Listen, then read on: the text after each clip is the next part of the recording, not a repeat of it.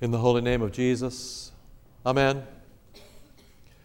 What we've got here today is trouble at 12. They are two very different kinds of trouble, but they are trouble nonetheless.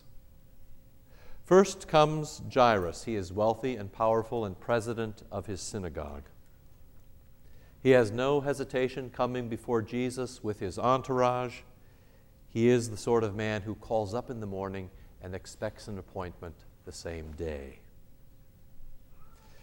But the big thing in his life today is that he has been broken at 12, that his 12-year-old daughter is sick and nearly dead.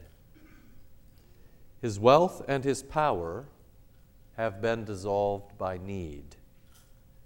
So he falls on his face and he begs Jesus to come and touch her and heal her, to let her live. Just behind Jairus is the nameless woman. Unlike Jairus, she is poor and weak.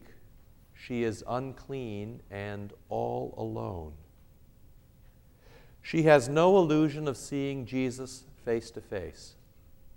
No expectation that Jesus will clear his calendar for her. The big thing in her life today is she is also broken at 12. For 12 years she has been bleeding. And that bleeding defiles her.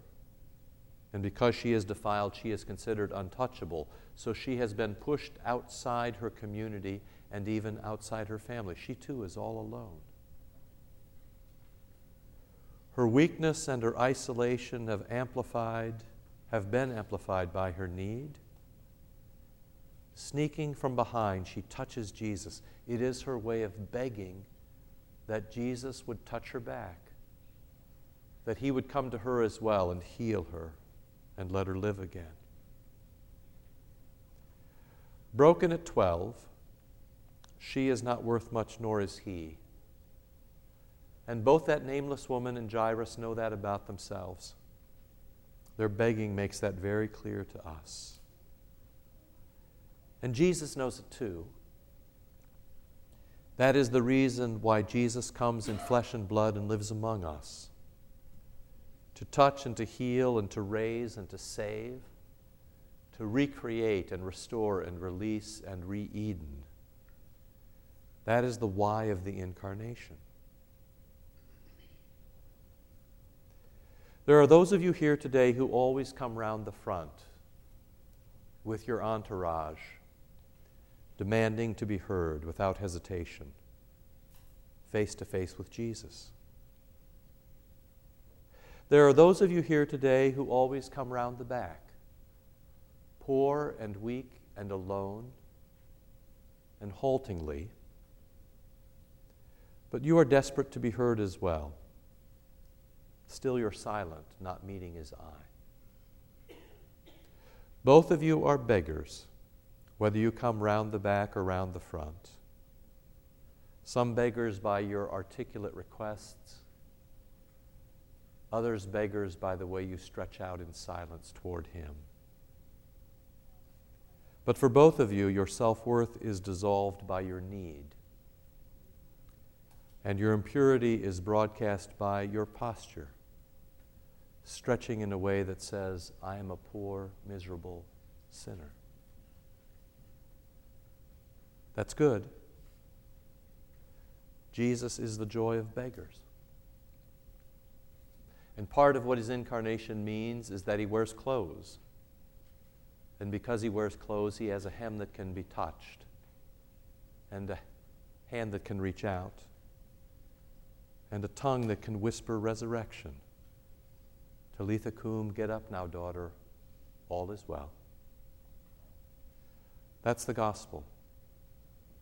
And it's what you've been given here, a Jesus who is good at 12, whatever your particular 12 happens to look like today. When we read these stories, Jesus draws us in, and we begin to recognize our own deepest needs. Like Jairus, we all have personal torments. And along the way, we come to learn that there are things that money and power cannot cure. like that nameless woman, we are chronically impure, and we really are not fit for community or fellowship with God nor man. And like that little girl, if we go untreated, it's a sure bet that our troubles will lead us down to death. But as we read these stories and as Jesus draws us in and as we recognize our deepest needs, Jesus comforts us. And we discover that there is nobody and no thing that Jesus will not touch or heal. If you speak, Jesus answers with authority, but also with grace. Touch him, and his power comes out of him to you, healing you gently. Even if you die before him, he resurrects you and then gives you something good to eat. Jesus notices us. We matter to Jesus, and he matters to us. Jesus notices us, even when we sneak up behind him. When Jesus notices us and gives us his comfort, he really does turn our world upside down. This is different than anything you can see or touch anywhere else. Jesus does not flee our ills. Jesus does not fear our deaths. Jesus is not polluted by our pollution. Instead, it works just the other way. It is upside down. God in the flesh comes to you. His cleanness makes you clean. His holiness makes you holy. His word, his touch, his love, his truth, his righteousness, his compassion, all of that power that goes out from him to you, they are contagious, changing and healing and saving. The ultimate upside down is when Jesus takes you as his own. To the 12-year-old corpse, he says, if you've got no life, you can have mine. And to the 12-year-old nameless woman, he says, if you've got no family, you can be my daughter.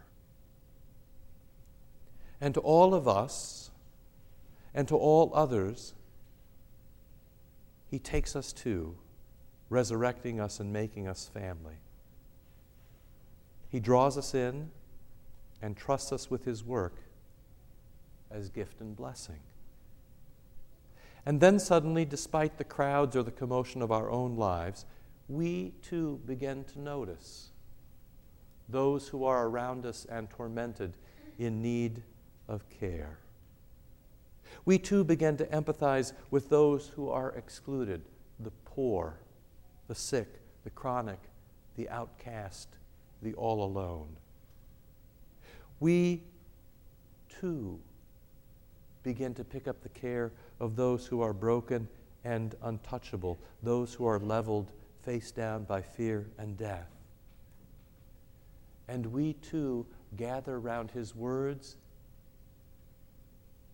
and let him touch us in his sacrament, where his holy food bestows a contagious purity that changes us.